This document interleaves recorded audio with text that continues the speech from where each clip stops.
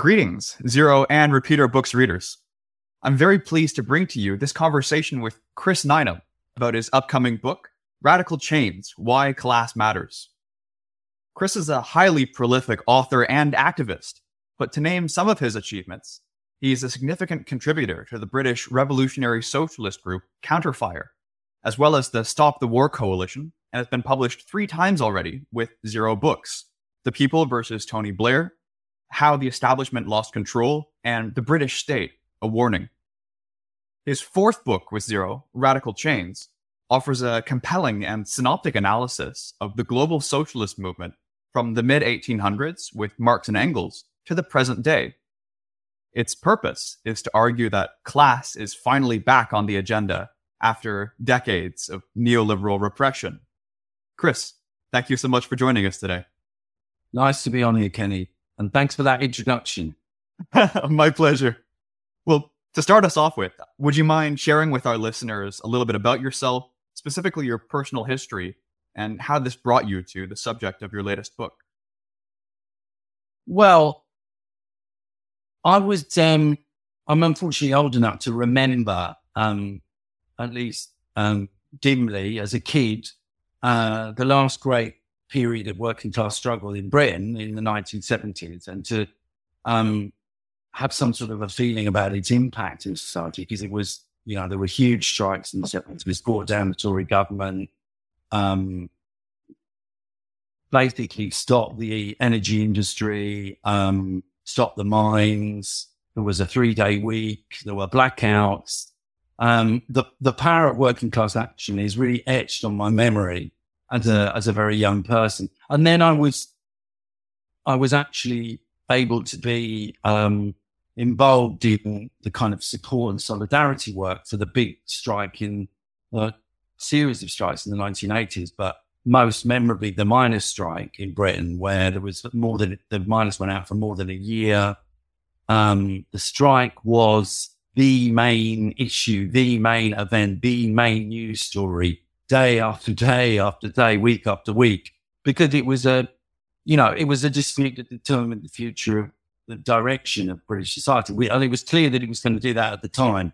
And it's even clearer that the defeat of the miners has that kind of historical significance now. So I kind of have that, have that experience in my past.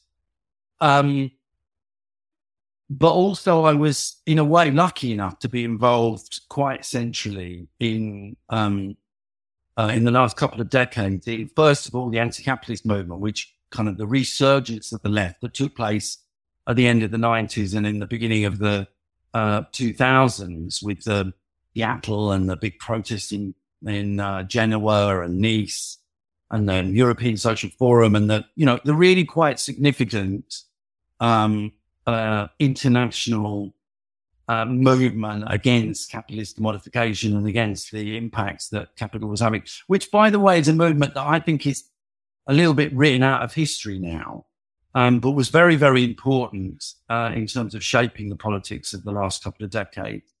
Then I was one of the founder members of the Stop the War Coalition and very involved in the kind of international movement against the Iraq War and over Afghanistan and Syria and so forth. Now, to me, those two things, the anti-capitalist movement, the anti-war movement, were the kind of, the left coming back, the movement, the radical movements coming back after years of defeat and demoralization. What they didn't have, they had an extraordinary kind of element of generalization to them. It's one of the things I say in the book is that some of the sort of pessimistic comments that are made by various figures on the left at the turn of the century, where Frederick Jameson famously said, "It's easier to imagine the end of the world than it is to imagine the end of capitalism." Always struck me as being bizarre, because he made that comment precisely at the time when anti-capitalism became popular again. And there were all these people protesting and demonstrating around the world, literally saying another world is possible. So, there was a real generalization and millions of young people, both in the global north and in the global south, were out on the streets, were protesting at the IMF, the World Trade Organization, the GA, surrounding these conferences, creating really quite an enormous impact quite a big impact in society. Then the anti-war movement, which also, although it was about the Iraq war, it was about so much else, it developed a kind of international anti-imperialist politics that then went on to have an impact in wider movements, I think, later on in the last 2 decades. So I think you've had, despite the pessimism of many on the left, you've had in the last since 2000, you've had very, very generalized mass protest movements with a strong element of radicalism in them. What you haven't had is the kind of connection to real dual class struggle based in workplaces, based in the trade unions, based in the wider working class movement. And I suppose in a way, what I feel, the impetus behind this book is me feeling what we need is to bring those two experiences together. We need to bring the power of the working class that was so evident to millions of people in the 1970s, not just in Britain, but in large parts of the world.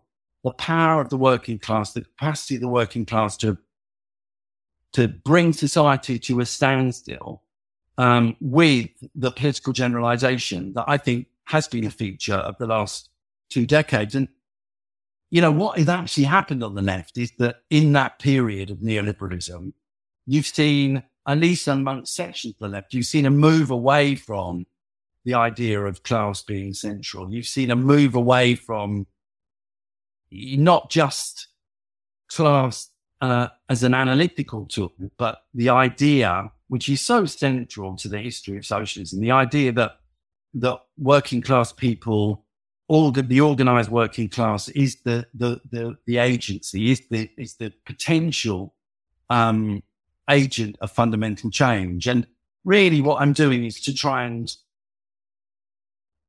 argue for an updated version of that thought in the context of the 2020s. Mm-hmm. Well, it's interesting that you mention this association for you between the anti-war movement and the anti-capitalist movement. There's another guest I've had on the show a couple times now, Aaron Leonard, who is an American author, most of whose experiences are in kind of 20th century Maoism with the Revolutionary Union and the Revolutionary Communist Party.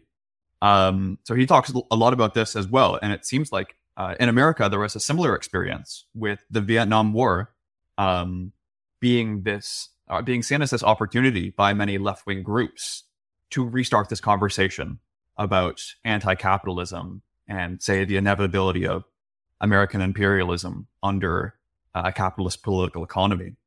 But you also said right at the start there that your background in anti-capitalism more or less starts with the famous miners' strikes. And something I've noticed is that in the context of the nurses' strikes, the postie strikes, etc., that seems to be a real cultural moment that a lot of people are returning to and talking about again. But I always tend to get the feeling in these kind of cultural reminiscences, let's say, that there's the risk of some kind of misappropriation or misapprehension of the original historic moment. So is there anything strange that you've noticed about the way that the miners' strikes are being spoken of today in reference to all of this industrial happening right now that maybe doesn't quite accord with your own experience of it at the time? Well, I mean, I'd say the main thing, my main observation about that would be that clearly we have, actually since I started writing this book, in Britain at least, and in some other countries, including definitely France, arguably to some extent the United States, we're seeing a return of class struggle, of workplace-based class struggle, which is, very, very welcome. I'd say in a way that there's not enough discussion about history to provide some sort of context, to provide some sort of analytical tools to look at what's going on at the moment. So I'm in favor of, which is one of the reasons why I did write the book, actually. I'm in favor of trying to go back to some of those experiences to learn about their strengths and weaknesses, to learn about the potential impact of class struggle, to learn from some of the strategies that were adopted in those times, but also to look at the failures and the weaknesses of them. So I'm for more of that, more of that discussion.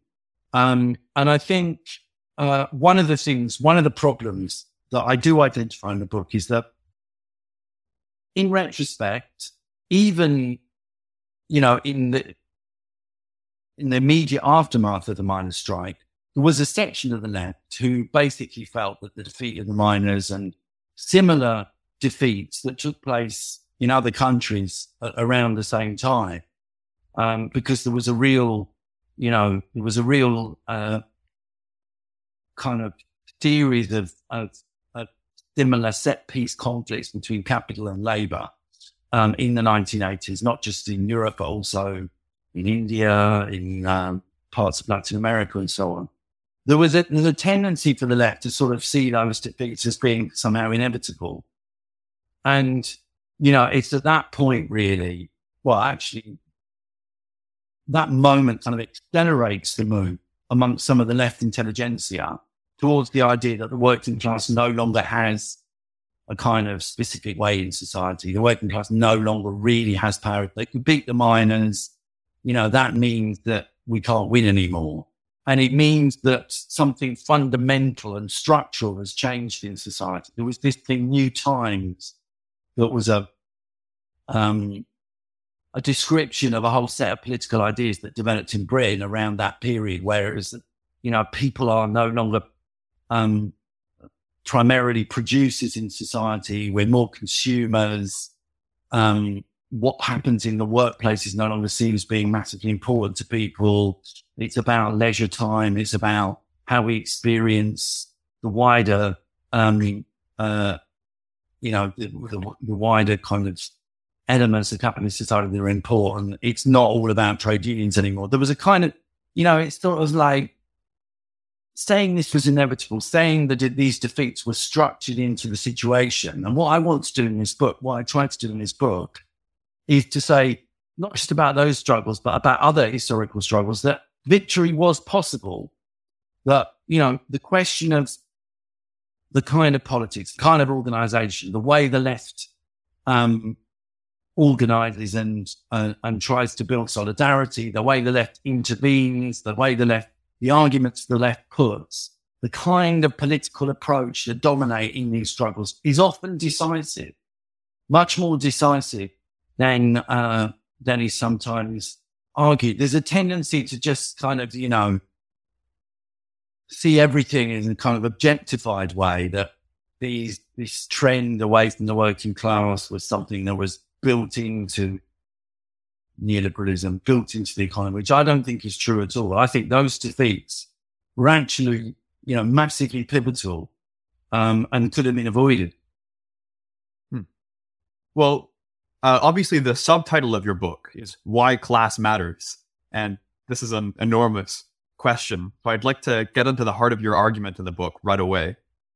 In my opinion, this argument is kind of an attempt to balance the continued relevance of writings on socialism from the 19th century with recognition of the ways that capitalism and the organization of labor changed since Marx and Engels' time.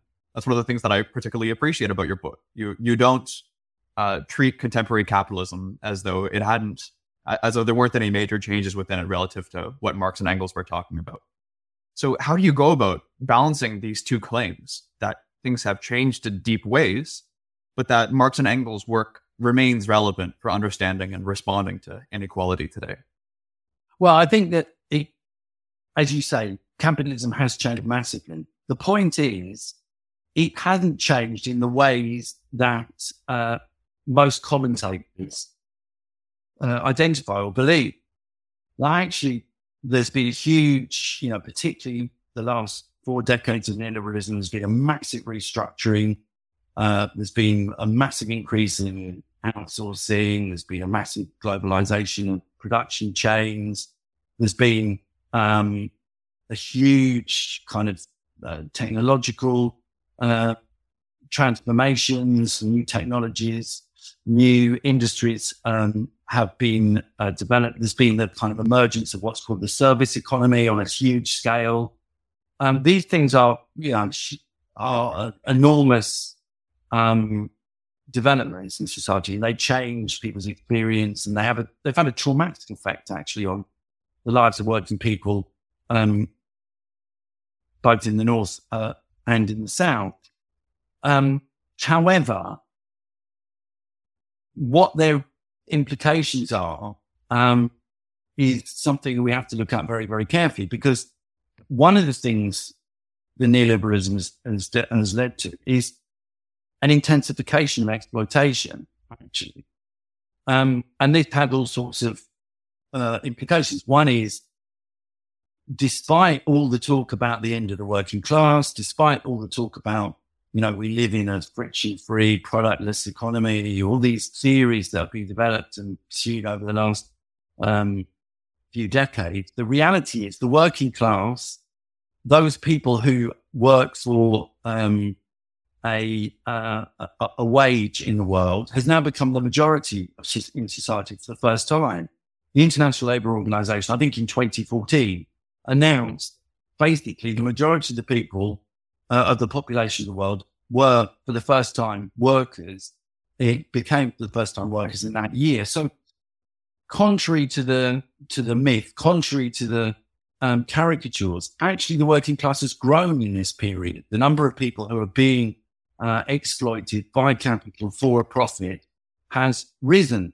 And one of the great changes since Marx's day is encapsulated in that, because there are now more workers in South Korea than there were workers in the whole of the globe when Karl Marx was writing.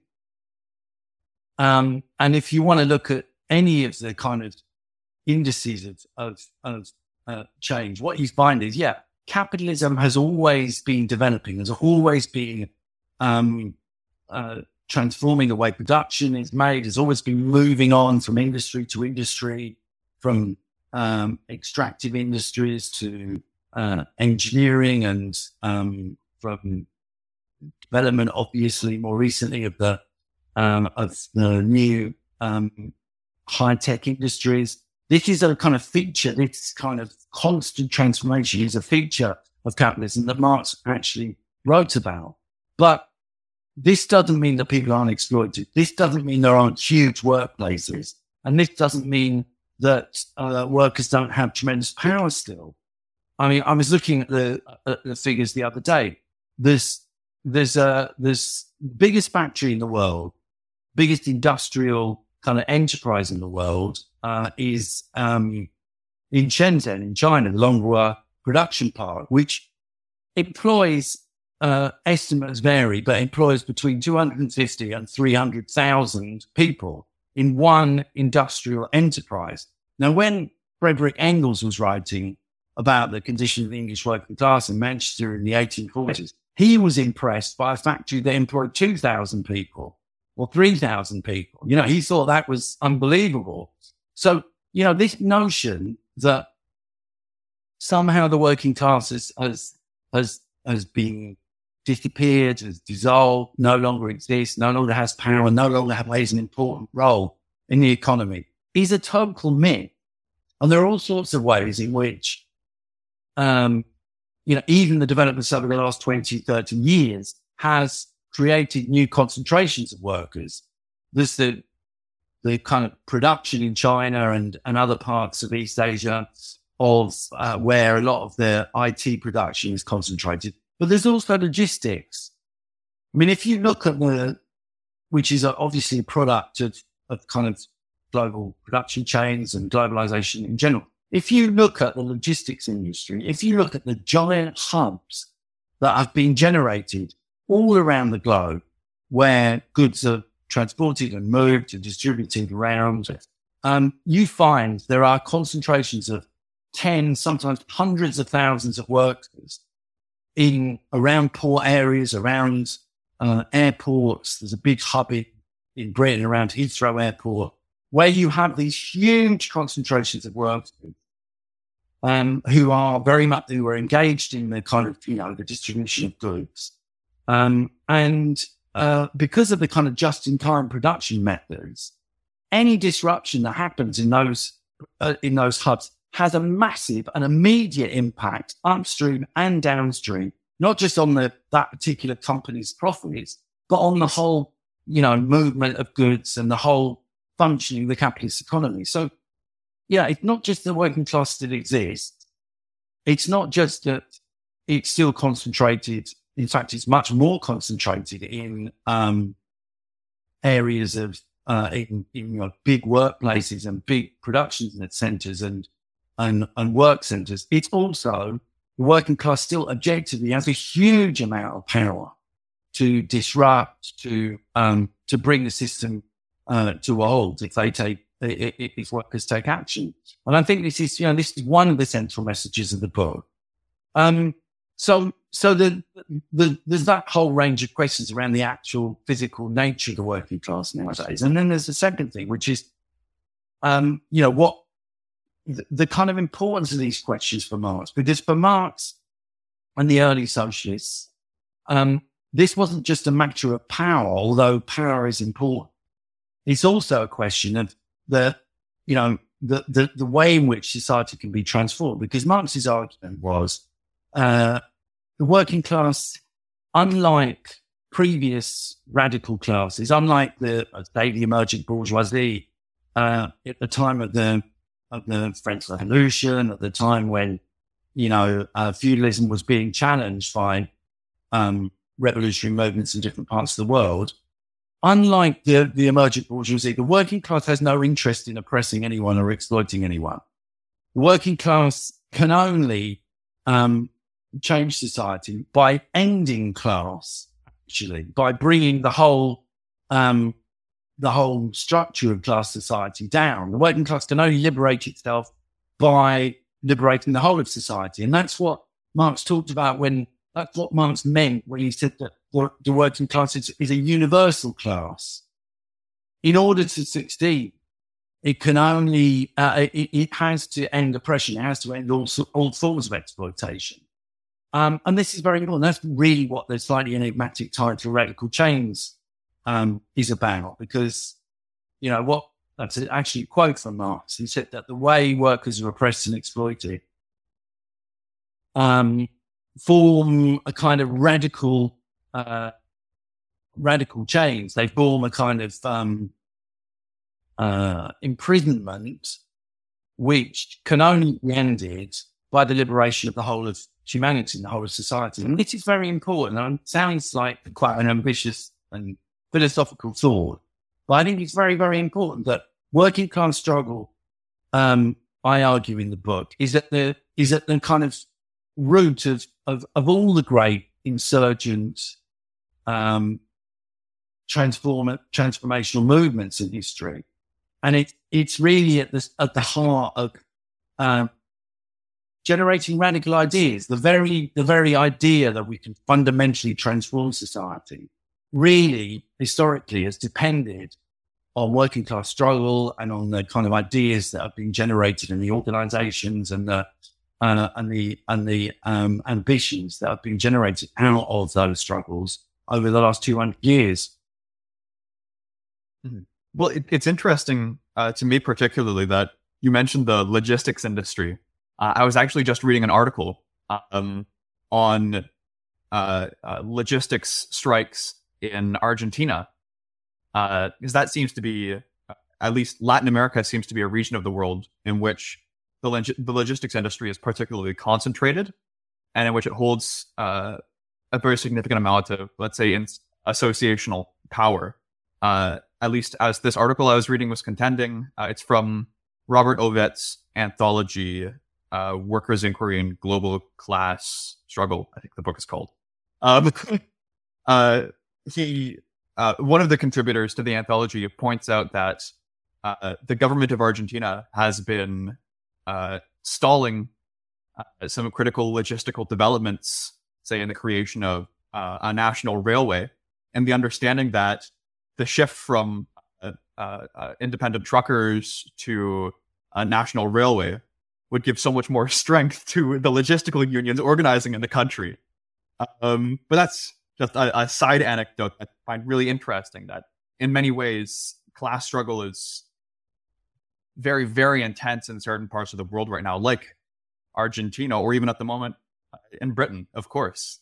But sorry, back to the book. One part of the history that you recount in this, in Radical Chains, is the failure of Keynesianism to provide solutions to inequality and exploitation that workers needed across the 20th century. But today, Keynesianism seems to be experiencing this second wind. In fact, while I was reading Radical Chains, I was also reading a book by the contemporary Keynesian economist Yanis Varoufakis. But the history he presents of the 20th century is very, very different from the one that you do. And he seems to exclude the reality of class struggle from his depiction of the creation of modern social institutions, like the NHS, for example. Would it be possible for you to outline what you think are some of the reasons for which Keynesianism failed? I remember there's this fantastic discussion of this subject in your book. And share with us what your alternative to say inequality and exploitation apart, or solving problems of inequality and exploitation apart from Keynesianism. What would your alternative solution be like? Well, I mean, I think first of all, it's very welcome that Keynesianism is back in a way, because what we're talking about, presumably, or what Yanis is talking about, is that there have been, over the last few years, been a series of political projects, from Corbynism to the Sanders project. We have La France Insoumise, obviously Podemos and Syriza and so forth, all of which are electoral projects which have rejected neoliberalism and have been trying to move towards a situation where there's, more planning, more welfare, a challenge to inequality, all of these things. And in that sense, this is part of the resurgence and revival of the left, and is very, very important, and an attempt to find this political expression to the anger on the left that people feel. Having said that, I think it's also important to recognise that none of those projects have actually succeeded in any way. And in a way, they've all some of them have failed quite spectacularly. And I think we're moving towards a moment where there's a sense of, crisis, actually, a political crisis in those, in the experience of failure, or generated by the experience of failure of those projects. And I mean, I have a chapter on the period after the Second World War, between the Second World War and the great explosion of resistance in the late 60s and early 70s. And what I argue there is that the kind of standard view, even the standard view on the left, that there was kind of a class compromise in that period, and that there was a sort of agreement between capital and workers that more would be spent on welfare, and that basically, there'll be an increase in the standard of living and wages, and that things would gradually improve, and this would be good for everyone. I mean, my argument is that wasn't what happened. That actually there was fundamentally, though, first of all, there was at the end of the Second World War, there was a big popular mood for change coming out of the 1930s, coming out of the rise of fascism and the experience of fighting fascism. And then in some countries in Europe, there were, major and quite often ignored working class movements that played a central role in removing the fascists in France, in Italy, in Greece. The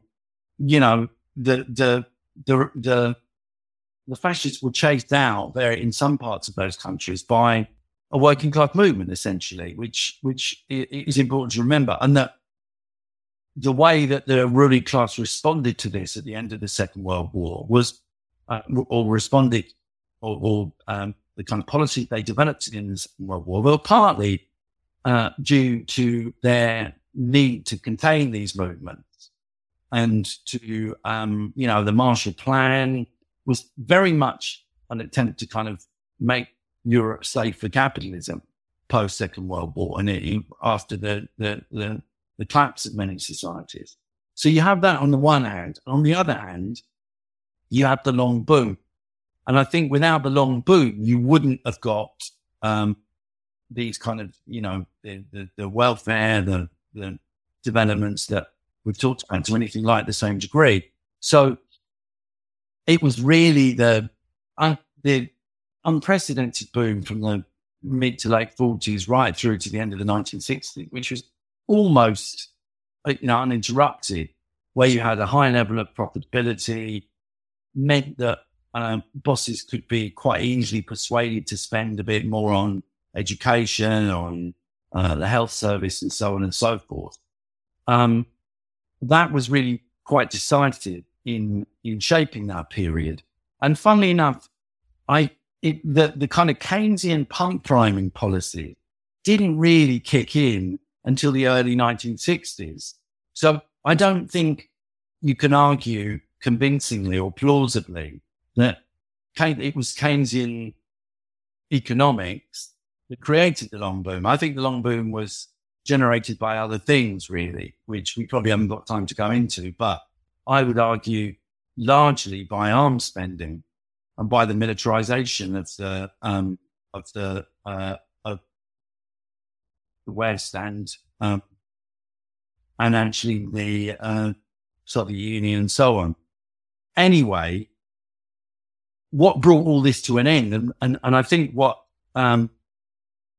we need to say about the kind of failure of that period, the failure of what was regarded as being the period of Keynesianism, is that by the end of the 60s and the early 70s, rates of profits were plummeting across the Western world and beyond. And so the long boom, came to an end, and it came to an end on the watch of the Keynesians. It came to an end just at the time when it was, the whole of the ruling class was brought into the Keynesian project, ironically. So I don't really buy the idea of the period as being one of class compromise. I don't buy the idea of it being a period that was shaped mainly by that particular form of economics. And I think it came to an end because of, obviously there were various international shocks that took place in that happened globally in the 1970s. But really the key thing was the rate of profit started to decline. The bosses had to do something about that. The ruling class had to respond to a situation where their profits were being radically squeezed. And that was really the basis of the kind of neoliberal shock therapy that was introduced in the late 70s and early 80s in most parts of the world. Now, you've mentioned the rate of profit a couple of times now. And just from my experiences with other Marxists and other kind of activists and militants across the UK, a lot of people really struggle to understand and see the import of Marx's crisis theory. So just for our listeners then, would it be possible for you to just give a quick explanation of tendency of rate of profit to fall, what you mean by rate of profit, and how this relates to the development of the capitalist economy? Sorry, that's possibly too large of a question. Well, could you explain Book 3 of Capital, please? Yeah. I mean, every crisis has its own particularities and is precipitated and caused by different particular elements. So, you can't talk about there being a kind of one-size-fits-all analysis of crisis, but underlying them is this long-term tendency of the rate of profit, which is quite simply the amount of money capitalists make from a particular chunk of investment, to decline. There are countervailing tendencies, and the greatest example of those countervailing tendencies was the period after the Second World War. But I think it's now widely accepted that if you look at all the data, what you find is that there was a very, very sharp increase in the rate of profit in the late 40s right through, and it sort of peaked in the mid 60s, and then a progressive decline from that point forward. And this is built into the capitalist system, because what's in the interest of one section of capital is not in the interest of the system as a whole, because every capitalist wants to produce goods at the cheapest possible price, which means spending a lot of money on plant and tech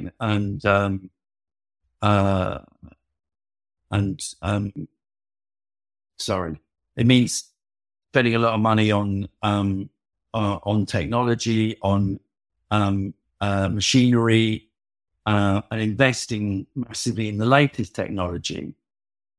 Problem, that's fine for the individual capitalist, because they end up producing their goods cheaper than their competitors.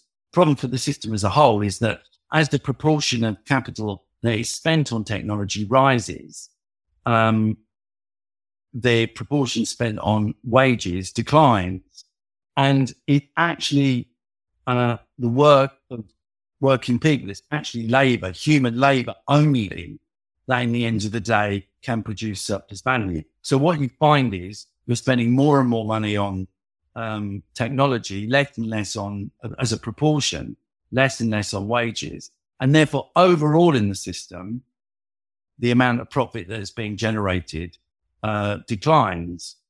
So, or the rate of profit declines. And that's problematic. And that's what you see kicking in at the end of the 60s and the beginning of the 1970s. And it's that,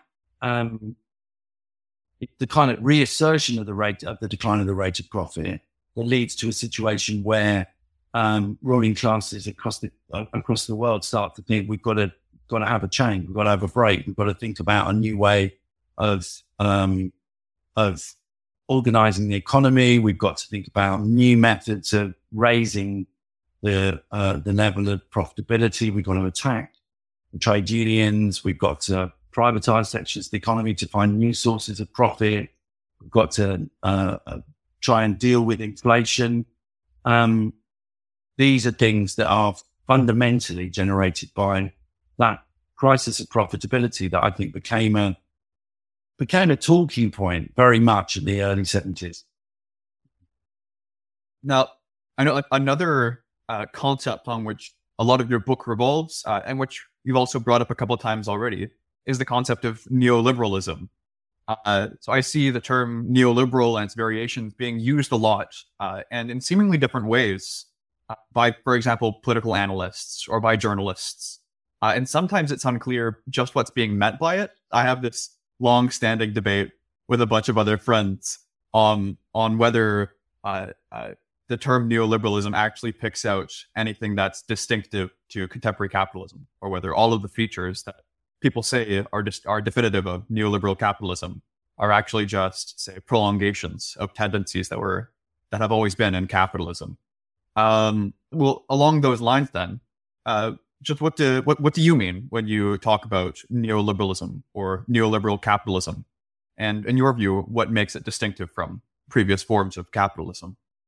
Well, I think it's distinctive from the phase of capitalism that ended in the early 70s.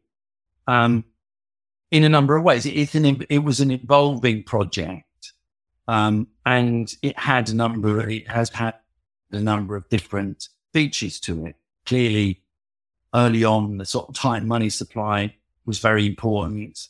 It always involved a conscious attempt to weaken the power of the trade unions.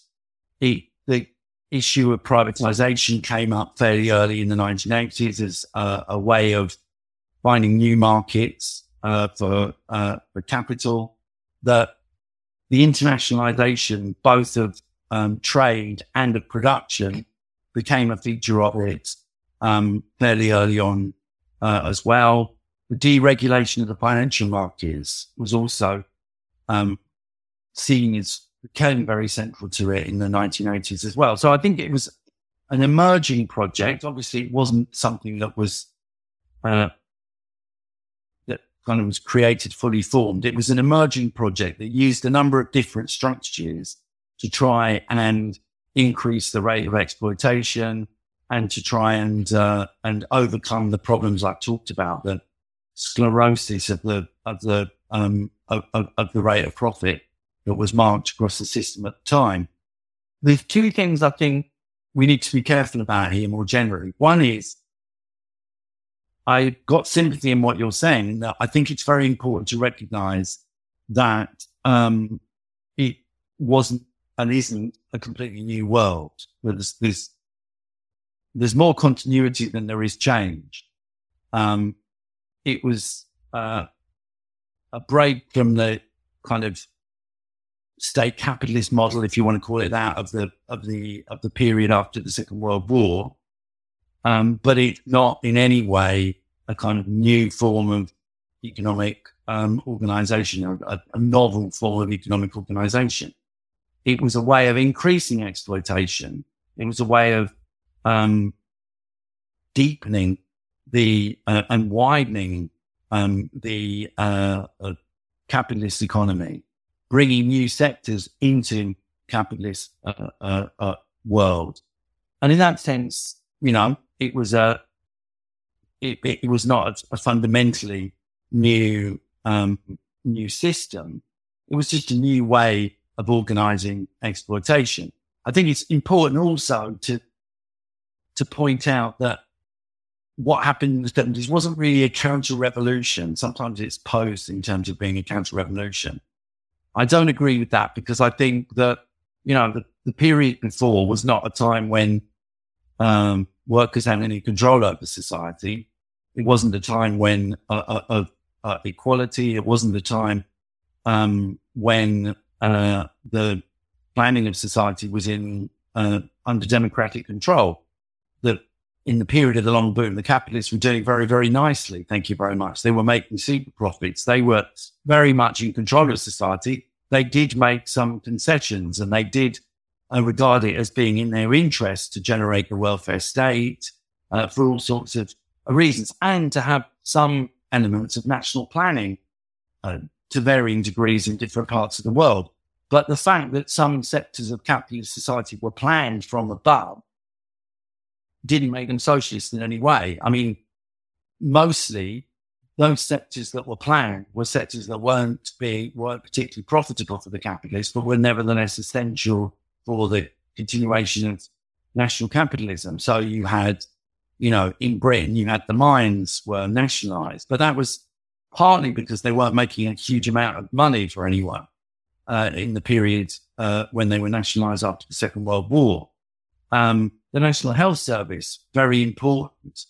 But from the point of view of the bosses, it was partly a response to a popular demand for improvements and change, but also it was in their interest, particularly in a period of high profitability, to have a relatively well looked after, healthy workforce. New skills required, a workforce that had the capacity to work, for longer periods of their lives, and so on and so forth. So, neoliberalism wasn't a counter-revolution. Neoliberalism was a response, as I say, to capitalist crisis. It was an attempt to get back to higher levels of profitability. I think the way it's turned out, unsurprisingly, has been that it's unleashed a kind of short-termist kind of cowboy capitalism that has been incredibly damaging. It's caused absolute mayhem for populations around the world. It's leading to a situation where, environmental degradation and war are on the agenda in very, very frightening way. And the final thing I'd say about neoliberalism, which is sometimes kind of something that's ignored, but I think is very important, that it's brutal, short-termist, kind of naked capitalist nature has led to a situation where I think there's a kind of legitimacy problem to the capitalist system in a way that there hasn't been really since the the 1960s. You know, you had the emergence of anti-capitalism. We've had the emergence of a mass anti-war movement. Look at country after country, all the polls show very low levels of respect for parliament, for capitalist institutions, for police forces, for media, for business. You know, even the billionaires meeting up in Davos every year, they always kind of have this session where they talk about, oh, no one loves us. You know, we've got big credibility problems. And I think this is true. I think there's a huge amount of bitterness and anger, often unfocused and not necessarily clearly articulated, but nevertheless, very much a product of the failures and the miseries and the brutality of the neoliberal regime. And that's something the left needs to be very aware of. That, you know, there's a huge level of discontent in society. And I talk about this in the book. I mean, very interesting when you look at the opinion polls. I mean, despite in some ways a relative weakness of the left, the number of people who self-identify as socialist in the US or in Britain is off the scale. I mean, you know, a majority of people under the age of 35 in the United States, when asked, believe socialism would be better than capitalism. I mean, yeah, this is an extraordinary thing. But I always find things like that. I'm skeptical, at least, of the rates at which people are currently reporting to themselves to be socialist. And the reason I'm skeptical of it is this: Bernie Sanders calls himself a socialist, but when asked in an interview what this means, he said, "I want to be perfectly clear." He clarified that his kind of socialism is in no way anti-capitalist. So I worry when I hear about these rates at which people are identifying as socialist, whether they mean it in the sense in which, say, we do, or whether they mean it in this Bernie Sanders sense of something that can coexist alongside capitalism. I agree with you, Kenny. But I mean, you know, even if they just mean it in the Bernie Sanders sense, that's still pretty massive.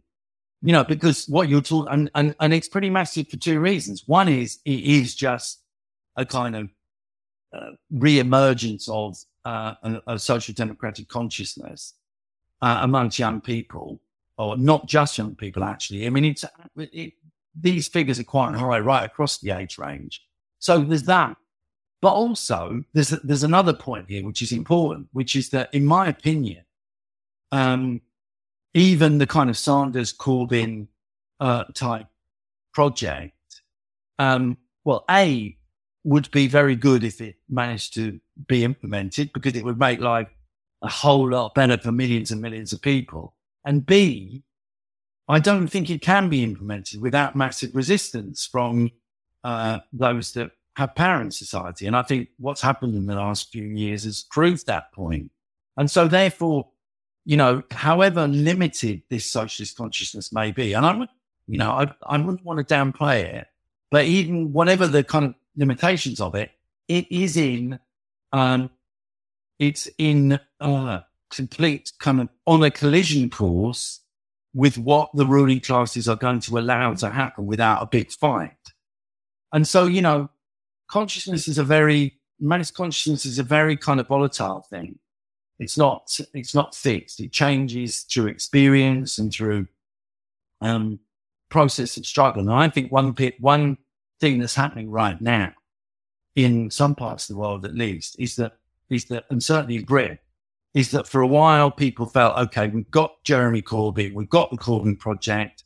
That's what's going to bring us change. And we want it. Millions of people were massively enthusiastic about it. Don't forget, 13 million people voted for Corbyn at his most radical in 2017. I think now people are beginning to say, well, hang on a minute. Maybe we can't get it that way. Maybe we can't get it through Parliament. Maybe what we need to do is to fight for it a bit more ourselves. And that's the trajectory, or one element of the trajectory that's happening now with these strikes. People are learning that, and have learned, we're going to have to fight for this stuff ourselves. And that's a very important lesson. Well, I know that you have, in particular, a history of involvement with British Trotskyism. But despite this, in Radical Chains, the main authors, at least if I've read it right, on whom you rely in this book, apart, of course, from Marx and Engels, are Gramsci and Lukács. What do you think their work gives us today in terms of analyzing and responding to contemporary class oppression? Well, there's three. I draw on a lot of people, a lot of experience in the book, but there are three books in particular, three big books in the 20th century that I do name check as being quite important. The Trotsky's History of the Russian Revolution, Lukács's History and Class Consciousness, and Gramsci's Prison Notebooks. And I do that because I think they're all three books that address, in different ways, but very important ways, what is one of the most essential questions that's thrown up in this whole discussion, which is, okay, suppose for a moment people agree with me that the working class has grown, that the working class is still objectively a massive force in society, but workers still have huge amounts of power if they choose to use them. How is this going to play out in reality? There's a working class with tremendous power. Under what conditions does the working class begin to become conscious of its power? The workers start to actually use that power. And this all builds on a thought that Marx had back in the 1840s, where he talked about the difference between the class in itself and the class for itself. The objective reality, the existence of a growing working class on the one hand, and on the other hand, the development of class consciousness and the ability and the desire to use that, the power that comes from being a working class. And those are two separate things. They're connected, but they're separate. And not all the relationship between these two things, the objective reality of class and the willingness of working people to use that power, to use its position, is explored in different ways in all these three books. Trotsky's book really draws out the lessons of the Russian Revolution and the relationship between, potential for workers to take action and their actual combativity and the success or failure of revolutionary movements. You have Gramsci in the Prison Notebook talked a lot about really looking back on the Russian Revolution and the period of militancy and radicalization that spread around the world after the Russian Revolution, and tried to draw lessons about how the working class could begin to lead mass movements in what are regarded as being, or lead successful mass movements in more developed capitalist societies. And then you have Lukács again looking back at the period and trying to understand how class consciousness develops, under what conditions it does develop, and how it can be encouraged. And I suppose one aspect of this discussion that's important is that Gramsci talked about contradictory consciousness under capitalism. And he talked about the way in which capitalism both brings workers together, concentrates people in factories or logistics hubs, as we talked about, big workplaces where people clearly have power to bring sections of industry to a standstill. But it also atomizes people. It collectivizes on the one hand and atomizes on the other, because it's the whole issue of competition. There's the way in which the exploitation is kind of hidden in a way by the whole process of the capitalist economy. Under feudalism, it was obvious that, you were spending some part of your day or some part of your month producing goods for the Lord, because the Lord would come along with his entourage on horseback every month or whatever and take a lot of your, your agricultural produce that you'd actually been involved in growing, and take it up to his castle. That process is a little bit hidden under capitalism. You think you're going to work for yourself, for a fair day's work for a fair day's pay. And the way in which actually what happens in the capitalist process of exploitation is a process of robbery. It's a little bit concealed because the profits aren't actually accumulated by the boss until the goods that you produce end up on the market. And there's a kind of elongation of the process of exploitation, which to some extent hides what's going on, hides the robbery at the heart of capitalism. Now, these are issues that were examined to some extent by Gramsci, but also perhaps in most detail by Lukács, building on Marx, the whole way in which powerlessness of the perception of powerlessness that you have in your workplace can have an effect of demoralizing working class people as part of the experience of capitalism. This is a very important aspect, one side of the experience of being a worker under capitalism. Is the other side, which is the experience of collective struggle. But the two coexist. And I think these three books are in there because they all in different ways look at this contradiction and try and work out ways of overcoming them, and try and develop a kind of socialist strategy out of this contradiction. How best to increase the confidence of workers to struggle. How it is that in the periods of workers' struggle, you get not just an increase in workers' power in society, but an increase in radical consciousness. How should socialists relate to this fact? I mean, this is one of the really central insights, actually, of Marx himself, was that revolution is important. Revolutionary struggle is important, not just because it is the way that capitalism can be challenged, but because it is also the way in which the ideas generated under capitalism are also challenged. The circumstances in which people transform themselves, the circumstances in which people actually learn about the way capitalism operates.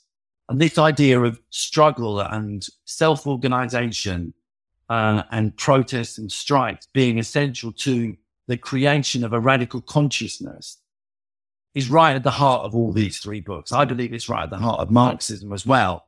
And I think it's something that, you know, the kind of Keynesian or the social democratic or the left reformist, the electoral projects that we talked about really don't factor in at all. And in some ways, it's their essential weakness. The radical consciousness, a kind of understanding of the way capitalism works, is more than anything the product of class struggle and you know, big participatory social movements as well. And this seems to me to be an absolutely central insight that has to be at the heart of any kind of socialist project. And it's something that's constantly underplayed, in my view. Mm-hmm. Well, I think we've just got time for one more question before we finish up. So I'd like to go back to something I said at the beginning. So I mentioned that Radical Chains is going to be your fourth book published with us at Zero Books. The previous three being The People versus Tony Blair, How the Establishment Lost Control, and The British State, A Warning. I previously had the Canadian Maoist Josh Mafawad Paul on our channel, and he's published several books with us as well. And I found it interesting hearing from him about kind of the internal relation between all his books, with one offering, say, a history of Maoism, and another the historical foundations, the theoretical foundations underlying that account of history that he gives of Maoism, and so on. Is there any relation between your latest book, Radical Chains, and the previous books that you put forward with Verso? Well, I mean, they're all about very different subjects. Clearly, you know, there's one is a history of the anti-war movement and some of the lessons from that. How the establishment lost control is an account of the kind of post-2008 crisis of legitimacy in Western capitalism, really, certainly in Britain. And the British state kind of speaks for itself. I think there are some underlying themes, though, continuities. I think you're right, and concerns. And I suppose one of them is that I want to stress the underlying importance of the experience of living under capitalism, the kind of questions that we just talked about, in terms of the generation of mass consciousness, because there's a big emphasis, which is kind of understandable, but I think it's overplayed, on the media, on education, on kind of capitalist propaganda, if you like, in many of the models and many of the discussion about, what shapes people's ideas in society. And you can see that in, obviously, Chomsky is very influential. You can see it actually in Mark Fisher in some ways as well, in a slightly different way. And at its most extreme, you get this view that neoliberalism has kind of generated a neoliberal consciousness. It's kind of entered our brains and it's completely kind of taken over the way we think about the world. And in all the books that I've written, I stress the fact that working class experience precisely is contradictory. And actually, the reality of living under capitalism in itself, by and large, does have a radicalizing effect on working class people. And if you look at the polling, okay, we can discuss what it exactly means to say that I'm a socialist when people say I would like to see socialist change. But if you dig down deeper, you will find that in most countries, working class people are way to the left, at least on the basic social and economic issues of normally the main political parties in society. Workers want more redistribution of wealth. They want more taxation for the rich. They want more public spending. They want a better national health service. They want more rights for trade unions. You look almost any time since polls have shown social attitude surveys have been taken, you will find that workers have quite progressive views on all these things. Even in the darkest days of Thatcherism in Britain, the truth is workers, the majority of working people did not sign up to the Thatcherite agenda. It's just the fact. They were opposed to privatization. They thought the attacks on trade unions were wrong. And, this is a very, very important thing because it provides a baseline for the consciousness on which the left build. And I think this is kind of something that has been, that is too often ignored. Connected to that, another thing that I come back to, I think in at least 2 or 3 of the books, is a kind of pessimism of the intellectuals, if you like, which I think is partly a product of, the defeat, obviously, of the successive and very serious defeats of the working class movement in the last 40 years. It's understandable. But I also think it's a product of the academicization of Marxism, the fact that Marxism has kind of taken root in the neoliberal years, or taking refuge in the academy and the universities and stuff. And I think that has served to distance it from working class reality and working class struggle in ways that have been quite damaging. So you get a situation where, whole range of different left voices and intellectuals and writers and academics have basically abandoned the working class over the last 40 years and talked about, a society in which people see themselves as consumers, don't self-define as workers, don't see themselves as workers, are in some way incorporated into neoliberal society, brought into it. You see all these different theories where, the reality of precarity has meant that people aren't working class anymore, or that section of the working class that has full-time jobs is in some ways privileged. You see the emergence of this idea that, your identity is more important than the actual economic reality of your position in society. So, the whole question of identitarian politics, which has come to dominate, all this has been a move away from class and a move away from the idea, as I said at the beginning of the interview, the idea that we can have fundamental change, that we can have a transformational project. And I think this is all very, very damaging. And when you actually look at the reality of what working class people think, you find, as I say, not just that most working class people have pretty progressive ideas, pretty progressive attitudes on most issues, but also the majority of people in Britain, for example, and in most other capitalist societies, the majority of people self-define as working class. I mean, it's very, very interesting. The number of people, proportion of the population that define themselves as working class in Britain has hardly changed since 1979. It's basically 60%. So there's a kind of, I worry about a gap between where the left is at and where working people are at. And I think it's very, very important that, we temper some of the pessimism that's come from this separation and this distinction. And then we recognize that not just the working class exists, not just that it has grown, not that just that working people have a huge amount of power in the society that we live in today, but also the working people are very, very angry and feel totally unrepresented by the kind of right-wing moving social democracy, that feel out of touch with the left, because the left isn't quite understanding just how angry people are and just how much people yearn for some kind of change, even if there's not a clear idea about how that change should come. Nevertheless, I think people more and more are beginning to understand that the current system cannot carry on, that the state of affairs that we're living in is dysfunctional, is unacceptable, that the system is no longer providing the basics for people, even in the developed world, the so-called developed world.